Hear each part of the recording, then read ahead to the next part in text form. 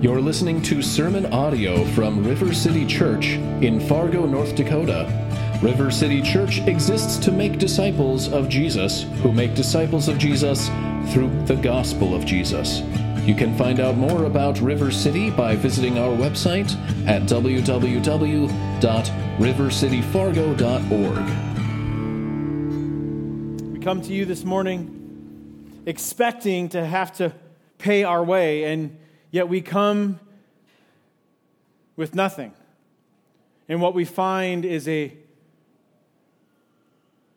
altar covered with blood, but not ours. But we come before you, a holy and righteous God, welcomed in because Jesus, our Savior, has made it possible for us to do that. So I pray that our hearts would be released to worship, full of gratitude as we gaze upon the beauty of Jesus crucified and risen, that you'd strengthen and build up and equip your people this morning through your word. Would you help me to faithfully handle your word and make our hearts ready to receive what you have for us, for your glory, for our good. I pray all this in Jesus' name. Amen. Amen. You can have a seat. Good morning. It's my joy to continue with you in the Psalms. This is the third, and, well, at least for now, according to the schedule, you won't hear from me again until the end of the Psalms. You'll hear other voices, but today you get me. So there you go. Psalm 44 is where we are. Go ahead and grab your Bibles, open to Psalm 44 if you need a Bible. Some folks, Joe and Aiden, looks like they're coming around and can get you one so you can follow along. I said this to open our series in the Psalms just a few weeks ago, that the Psalms are kind of a playlist for God's people. What I mean by that is Psalms are songs and poems to be recited and sung by God's people. There's a remembering for us and a reminding one another of who God is, of what God has done. The Psalms anchor us, as all of Scripture, but the Psalms maybe particularly anchor us to things that are true about God, things that are true about God's purposes in this life, for His glory and for our joy. And all throughout the Psalms, there are praise songs, there are songs of lament and grief, there are songs of confession, there are songs of public declaration. Psalms are indeed a playlist for God's people. But today, I want us to also see Psalms as provision for us.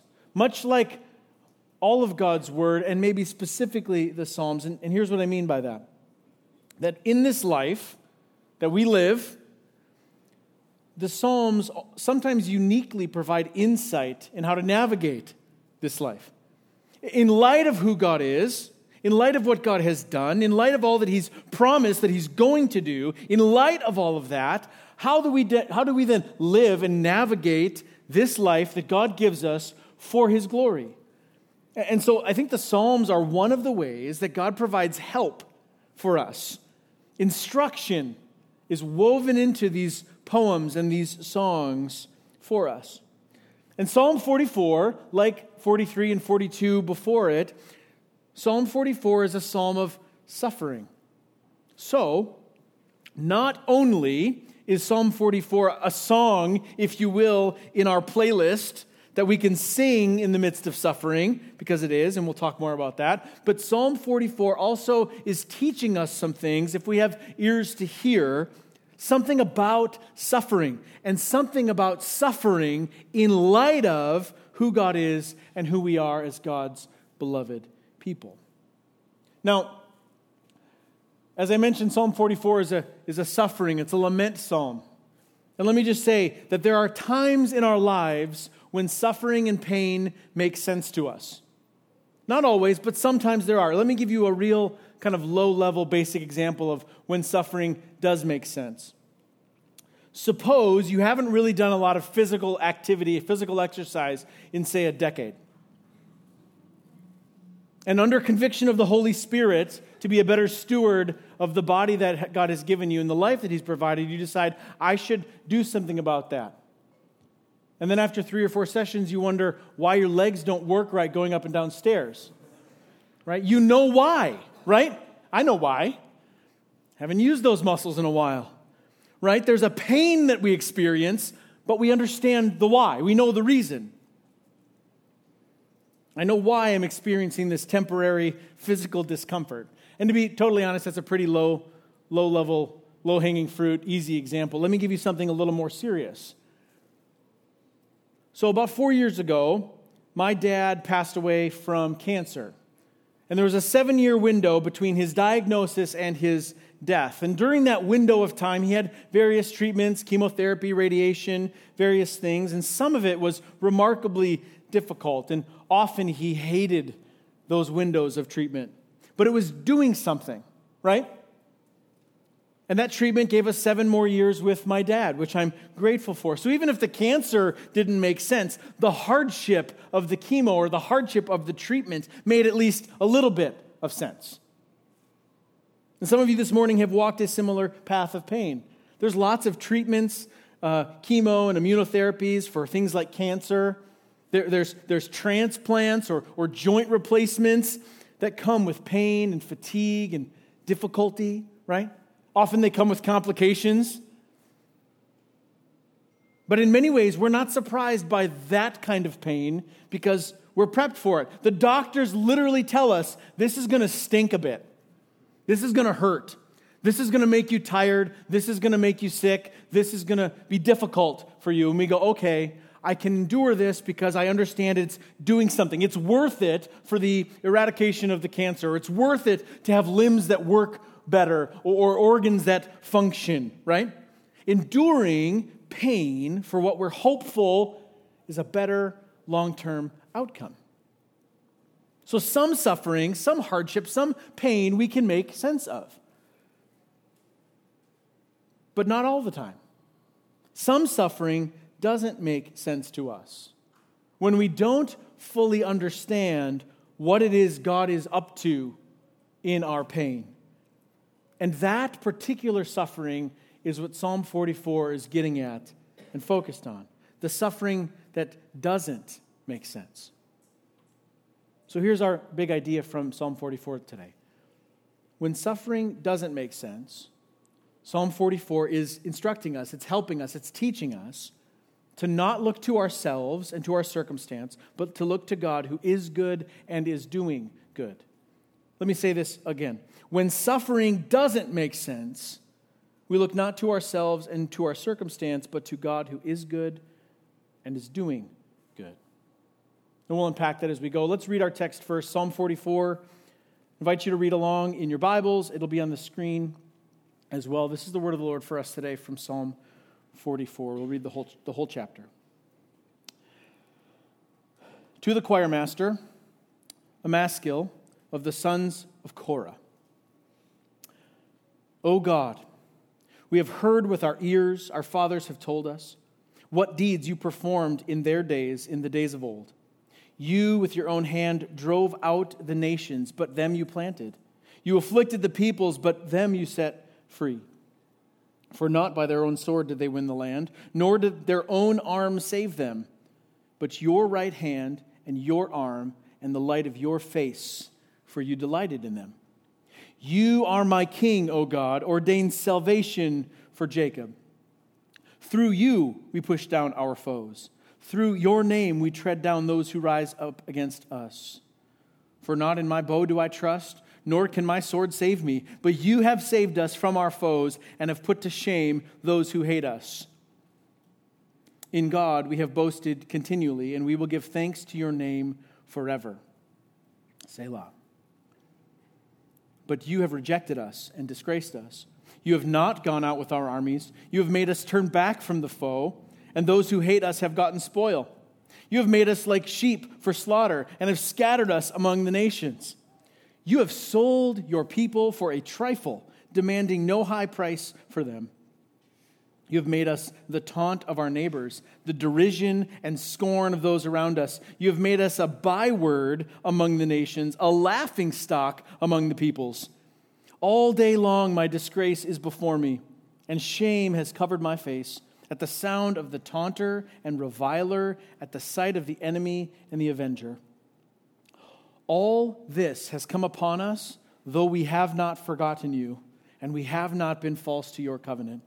Our heart has not turned back, nor have our steps departed from your way. Yet you have broken us in the place of jackals and covered us with the shadow of death. If we had forgotten the name of our God or spread out our hands to a foreign god, would not God discover this? For he knows the secrets of the heart. Yet for your sake we are killed all the day long. We are regarded as sheep to be slaughtered. Awake! Why are you sleeping, O Lord? Rouse yourself. Do not reject us forever.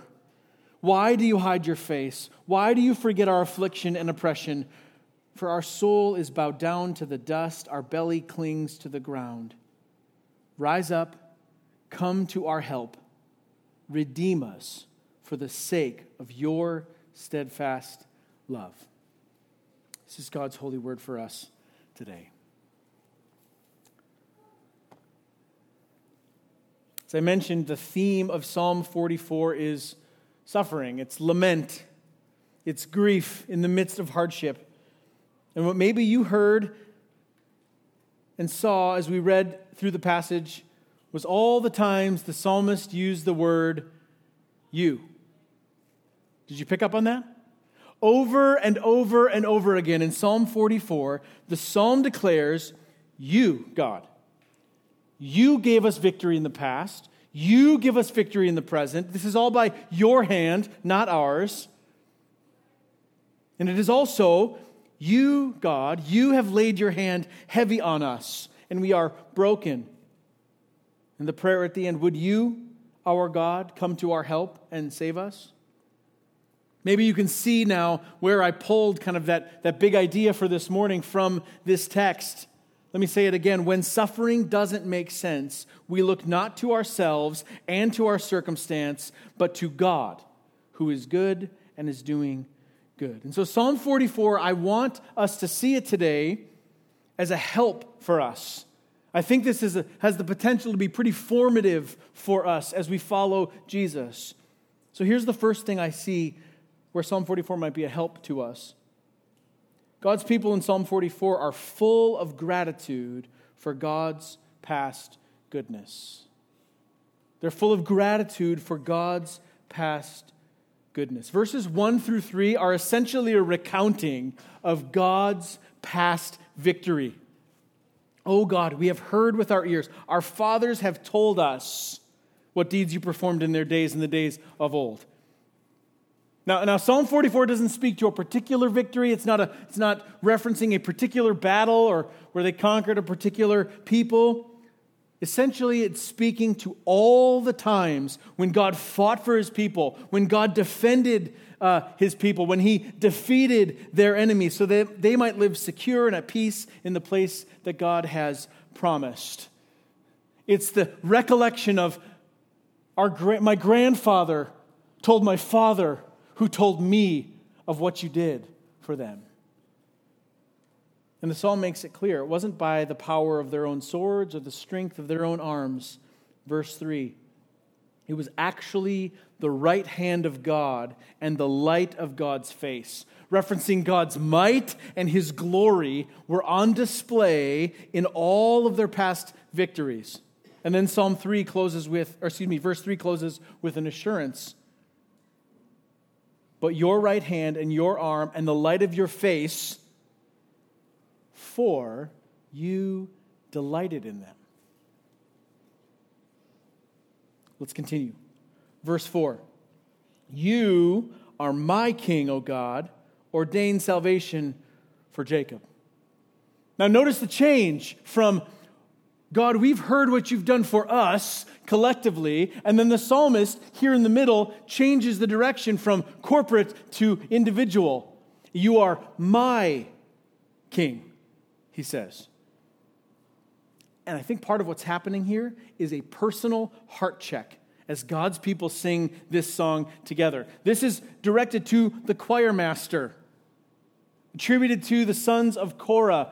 A large section of this chunk of Psalms is attributed to them. This is meant to be sung and recited corporately. These are promises for us. And in the midst of those promises for us, the psalmist also says, "And you're my king." And this is important. Because right here in verse 4, we have a personal application of a corporate covenant. Psalm 44 is saying, God has done mighty things for us, but I am not only a partaker of these promises by proximity. Like, I grew up in the right family, I have the right name. Verse 4 says, you are my king, O God. I want you to hold on to that. We'll come back to it in just a moment. The gratitude continues, not only for what God has done in the way back past for our fathers, but also for what God has done for us here in the present. Look at verse 5. It's not just what we heard you have done in the past, what you have done for us here. Verse 5, through you, God, we push down our foes. That is present tense language.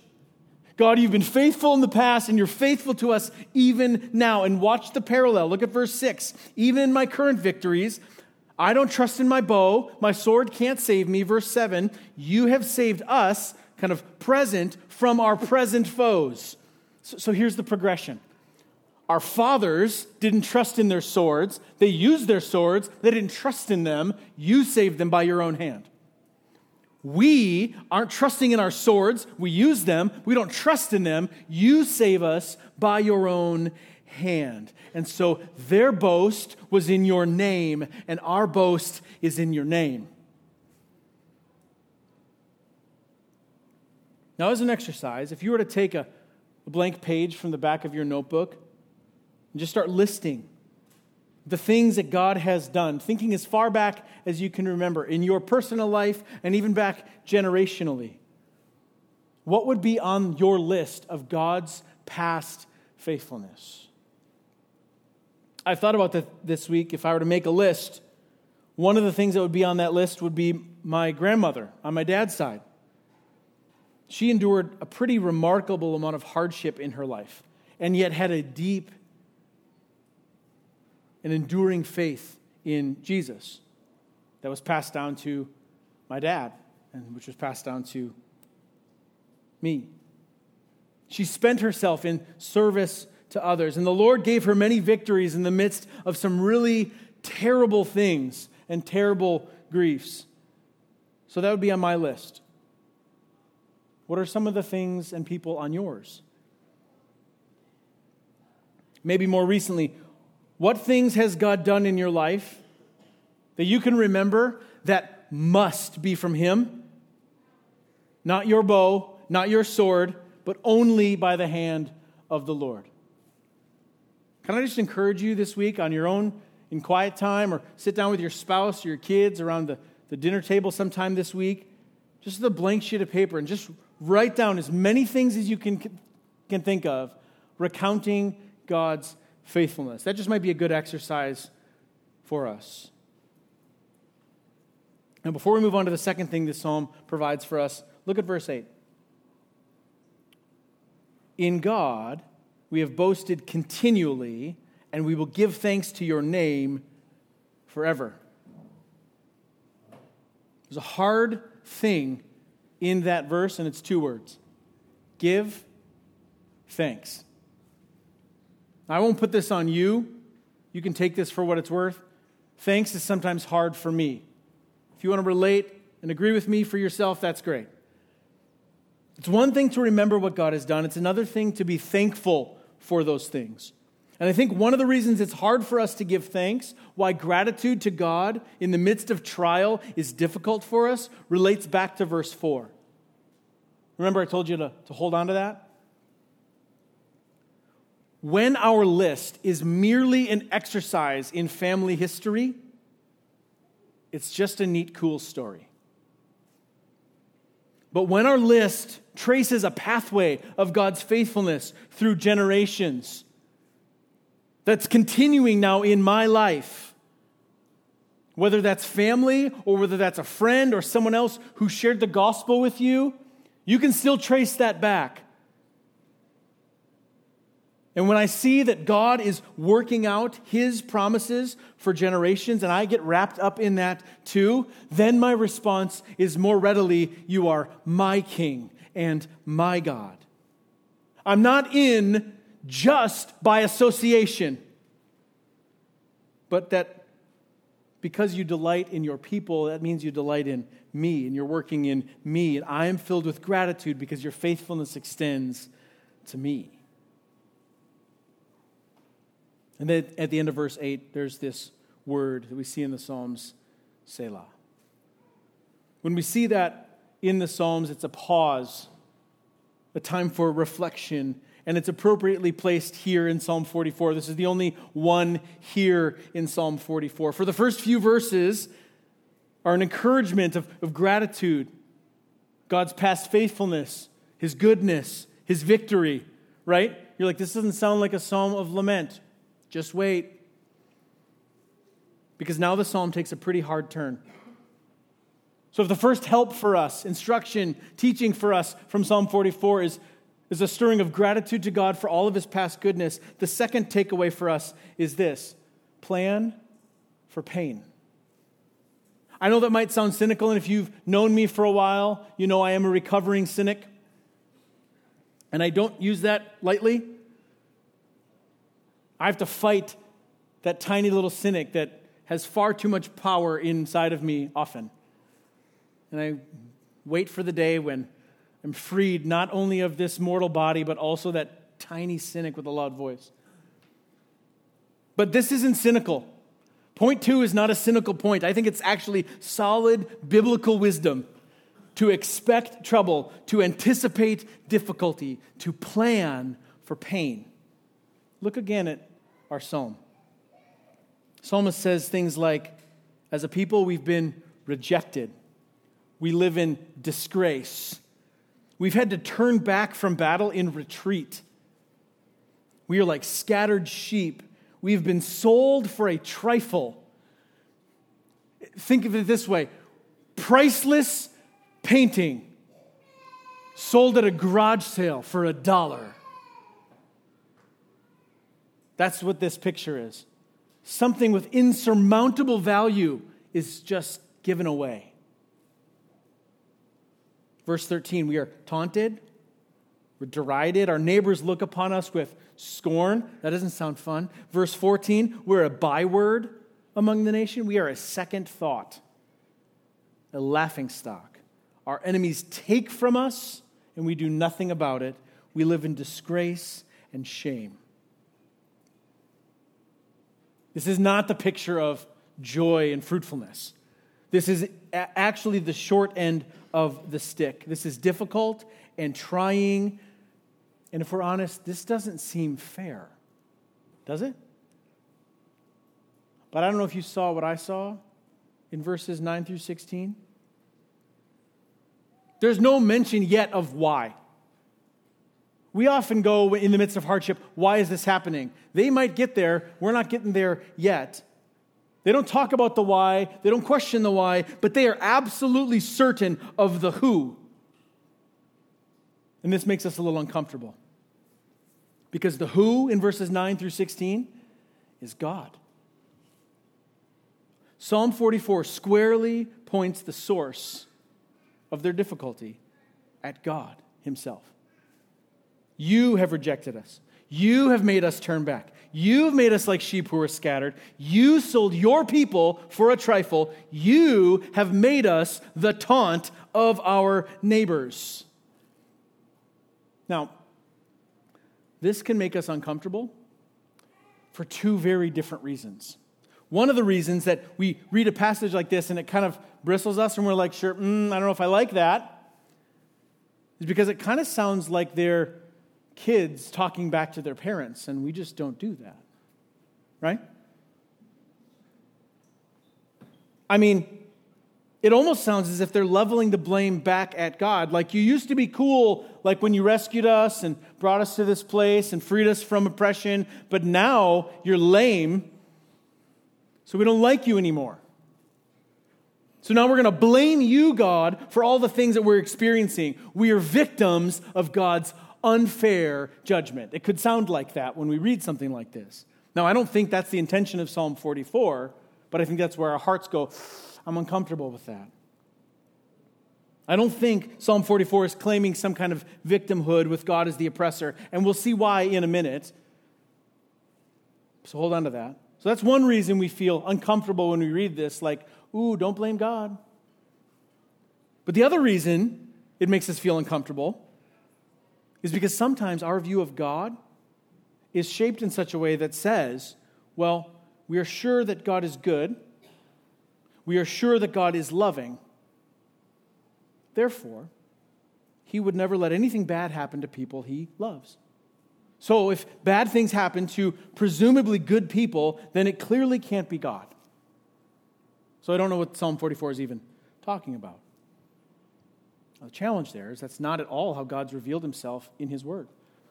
From the very beginning, Genesis chapter 1, the creation of all that we know that exists starts with this. In the beginning, God. There's none before him. There's none above him. It's him. And the Apostle Paul writes of Jesus Christ, the eternal Son, second person of the triune God. In Colossians chapter 1, he says this, all things, let me reiterate that, all things are created through him and for him, and he is before all things, and in him all things hold together. Not just created things like earth and trees and water and atmosphere and planets. All things. So from front to back, God is revealing something about himself. He is above and over all things. He holds all things together, which means nothing gets past him. God doesn't have hands like we have hands, but nothing slips through God's fingers. Lord over all means Lord over all. Which is why we can read in a passage like Job, chapter 1, when he literally watches his family die in front of him. Job can say this, naked I came from my mother's womb, and naked shall I return. The Lord gave, and the Lord has taken away. Blessed be the name of the Lord. And then Job says that in all this, Job did not sin or charge God with wrong. So I think for us, part of the takeaway of Psalm 44 is this, that we are likely to experience a whole host of trouble, rejection and loss and grief and shame and broken relationships and sickness, even facing death. And the vehicles for that pain might come through the faulty cells, because creation is broken because of the sin of our first father Adam. We bear that in creation. So we have cells in our body that do their own thing. That happens. It might come through people who seek to do us harm, or through others who might reject us for any number of reasons. We're going to come back to this point in a minute, but you can write it down. You will experience this kind of grief. And so I think it's actually a kindness of Psalm 44 that says, plan for pain. Anticipate it. Now, remember how I mentioned that Psalm 44 hasn't yet talked about the why? Why all this is happening? Let's keep reading. Here's the third help here. The benefit of a clear conscience. Look at verse 17. Psalmist says, all this has come upon us. All of this terribleness in verses 9 through 16, all this has come upon us, though we have not forgotten you, and we have not been false to your covenant. There are lots of things that happen to us, and we're like, in our lives, lots of things that happen to us in our lives, and we know why they happen. They are the consequences of our own actions. And if we're honest, we're like, I really did that to myself. Right? Here's the challenge. Psalm 44 is not that. It's not that. That one makes sense. This doesn't make sense. God's people are crying out here and saying, hey, we know we're not perfect. Like, we need to be careful to understand God's people are not claiming sinless perfection here. But what the psalmist is saying is that in this moment, in this scenario, we are not being punished for some unforeseen sin or some wickedness that we've performed or some worship of false gods. That does happen in Israel's history, does happen in the history of God's people. What they're saying here is, right now, we are bearing the weight of God's hand in judgment for things we don't know. I mean, if we had been unfaithful, verses 20 and 21, if we had been unfaithful, God, you'd know because you see everything, right? Nothing is hidden from you. But here, God's people are standing broken, unsure as to why, covered, as verse 19 says, with the shadow of death. Now we really get into the suffering that doesn't make sense. And maybe you've stood in that place where you are broken and you are hurting. Maybe you're sick. You're facing it physically. Maybe you're facing the sting of death and you're going, I have no idea why this is happening to me. And so there might be a little bit here where verse 17 and in through 22 might sound a little bit like kind of self-defense or defensiveness, maybe some complaining, but I don't hear it that way. I think what's happening here in the psalm is an honest push, a leaning into a clear conscience before the Lord. Do you know what I mean when I say a clear conscience? It's the request of David in Psalm 139, where David cries out, "Search me, know my heart, try me and know my thoughts." He's not saying, bring it on, try me. He's saying, expose my heart, and if there's any way in me that is unrighteous, cleanse me of it. Do away with it, that I might stand open-handed and clean before you, O Lord. Lead me in the way everlasting.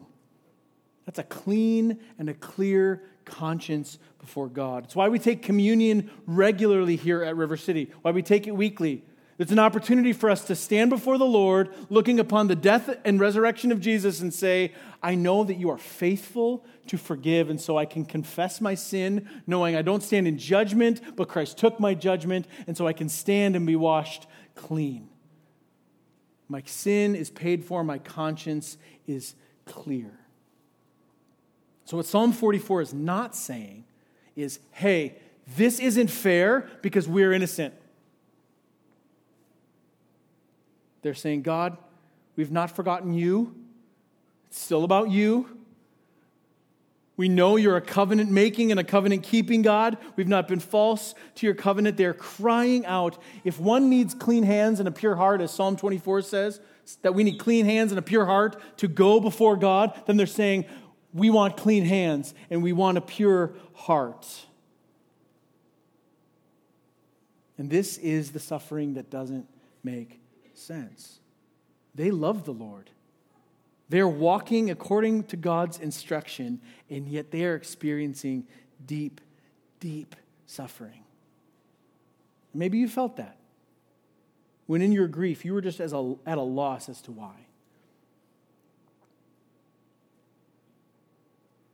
So knowing that God has been good to their fathers, remembering that God has been good to them, and coming to God with open hands and hearts that desire to be clean before Him, they cry out. And this is the fourth help from Psalm 44 for us. Desperate devotion. Look at verse 26. This is the crux of their prayer, their desperation. Rise up, come to our help. That's the prayer. It is 6 words of awesomeness. That's it. It's simple. It's simple. It's a great 6-word prayer. Rise up, come to our help. Martin Luther once wrote in one of his commentaries, said, in short, one should pray short, but often and strongly. For God does not ask how much and long one has prayed, but how good it is and how it comes from the heart. Let me just say, this is a good prayer. It's a strong prayer. And I want you to hear this morning that you and I have biblical permission to cry out to God for help in all pains, big and small. And the simple prayer of help is sufficient. I don't know if you need to hear that this morning, but maybe you need to have permission to just say help. And verses 23 and 20 through 25 actually give us some insight. Before they pray that prayer, some of the fears of God's people come to the surface, and I resonate with each one of them. Now, they're asking God for help, but you can see the things they're afraid of here in these verses. They're thinking, maybe, verse 23, is God sleeping? Is he asleep? Has he rejected us and just said, that's it, I'm going to bed? But they've forgotten that Psalm 121 says, the one who keeps you will not slumber. They're worried maybe that God has turned his face away from his people. Verse 24, why do you hide your face? Why do you forget our affliction? But they've forgotten that they're actually the recipients of the blessing of Aaron in Numbers chapter 6. Where Aaron blessed the people in what was intended to be like a rippling blessing, a perpetual sort of blessing, that the Lord would bless you and keep you and make his face to shine upon you. That he would lift his countenance, his gaze upon you, that you would have peace. That promise is theirs as well. Verse 25, perhaps they're worried that, like the serpent in the garden, they have been cursed. That the suffering they're experiencing is proof that God has cursed them, and so they will lie bellies down eating dirt and dust like the serpent. And so they cry out. I just want you to hear that this is not a ho-hum kind of prayer. This is a prayer of desperation. Help us, redeem us. And notice what they don't say. What they don't say, God, you owe us. We've been good. They're not cashing in their law-keeping chips here. They also don't say that, God, this just doesn't seem fair. Why do wicked people succeed and we have to suffer? They don't. Psalm 44 says, redeem us, which is salvation language. Save us. Why? For the sake of your steadfast love. Essentially this, God, put your steadfast love on display in showing mercy to your people. So like all of life, both joys and sorrows, Psalm 44 begins and ends with God. And I think the key to unlocking this psalm is verse 22. No, I did skip it, but not on purpose, and here we're coming back to it. Psalm 22. Yet for your sake, we are killed all the day long. We are regarded as sheep to be slaughtered. Now, sheep, in our context, are not nearly as prolific as they were in the ancient world. For us, the equivalent would be, we are like cattle to be turned into ground beef. That would be a modern-day equivalent. Sheep for the slaughter were just sheep that were bred for destruction. That was their usefulness. Food, right? And the psalmist says, for your sake, we are killed all the day long. We are regarded as sheep to be slaughtered. And as Nathan read earlier, the Apostle Paul quotes Psalm 44, verse 22, in Romans chapter 8. And here's what's remarkable about this. Paul writes in Romans chapter 8, starting in verse 31, he says this, what then shall we say to these things? If God is for us, who can be against us? He who did not spare his own son, but gave him up for us all, how will he not also with him graciously give us all things? Verse 35, Paul says, who shall separate us from the love of Christ? Shall tribulation or distress or persecution or famine or nakedness or danger or sword? And then Paul quotes Psalm 44, As it is written, for your sake we are being killed all the day long. We are regarded as sheep to be slaughtered. He continues in verse 37. No, Paul says, in all these things. In what things? In tribulation, in distress, in persecution, in famine, in nakedness, in danger, in sword, in all the griefs and trials of Psalm 44, in rejection and disgrace, in retreat,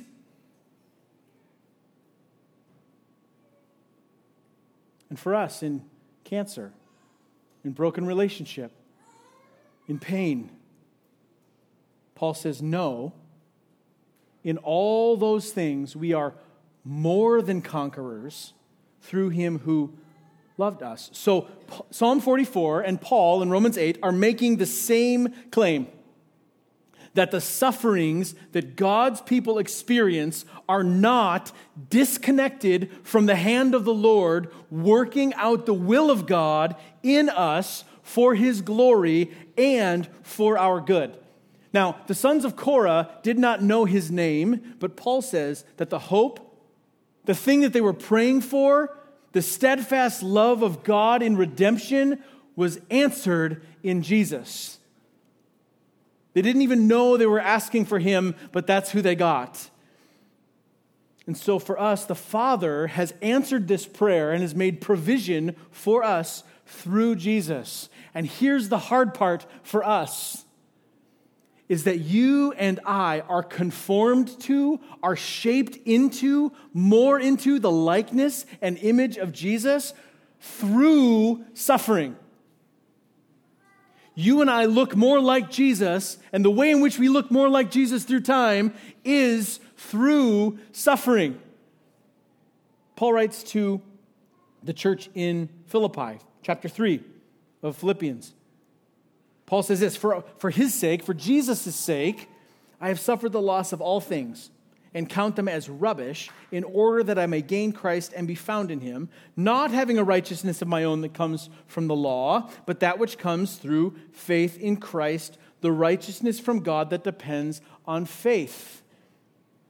Note, not telling God, you owe me because I've been a good boy. It's not how this works. Verse 10, Paul continues, that I may know him and the power of his resurrection, and may share in his sufferings, becoming like him in his death, that by any means possible I may attain the resurrection from the dead. Do you know what any means possible means? It means any means possible. It means without limit, full send. If I get the resurrection from the dead, then whatever it takes to get me there, I want that.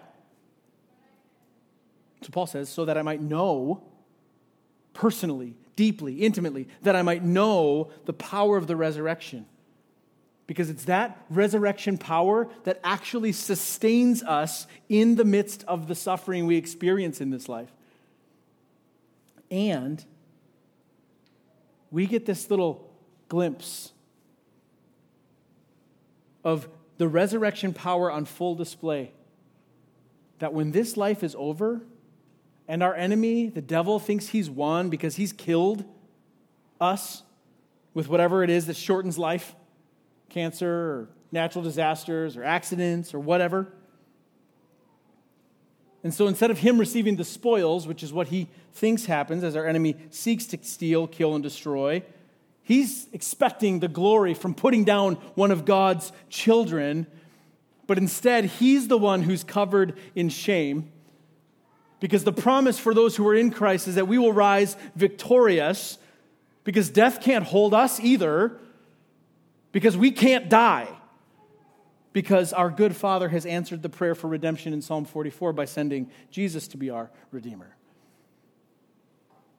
So now you might listen to a message like this or read a text like this and say, that's good and all, but I'm not sure how it applies to me. Particularly if you're younger and you just, I mean no disrespect, you just haven't lived a lot of life yet. Please don't hear that as an insult.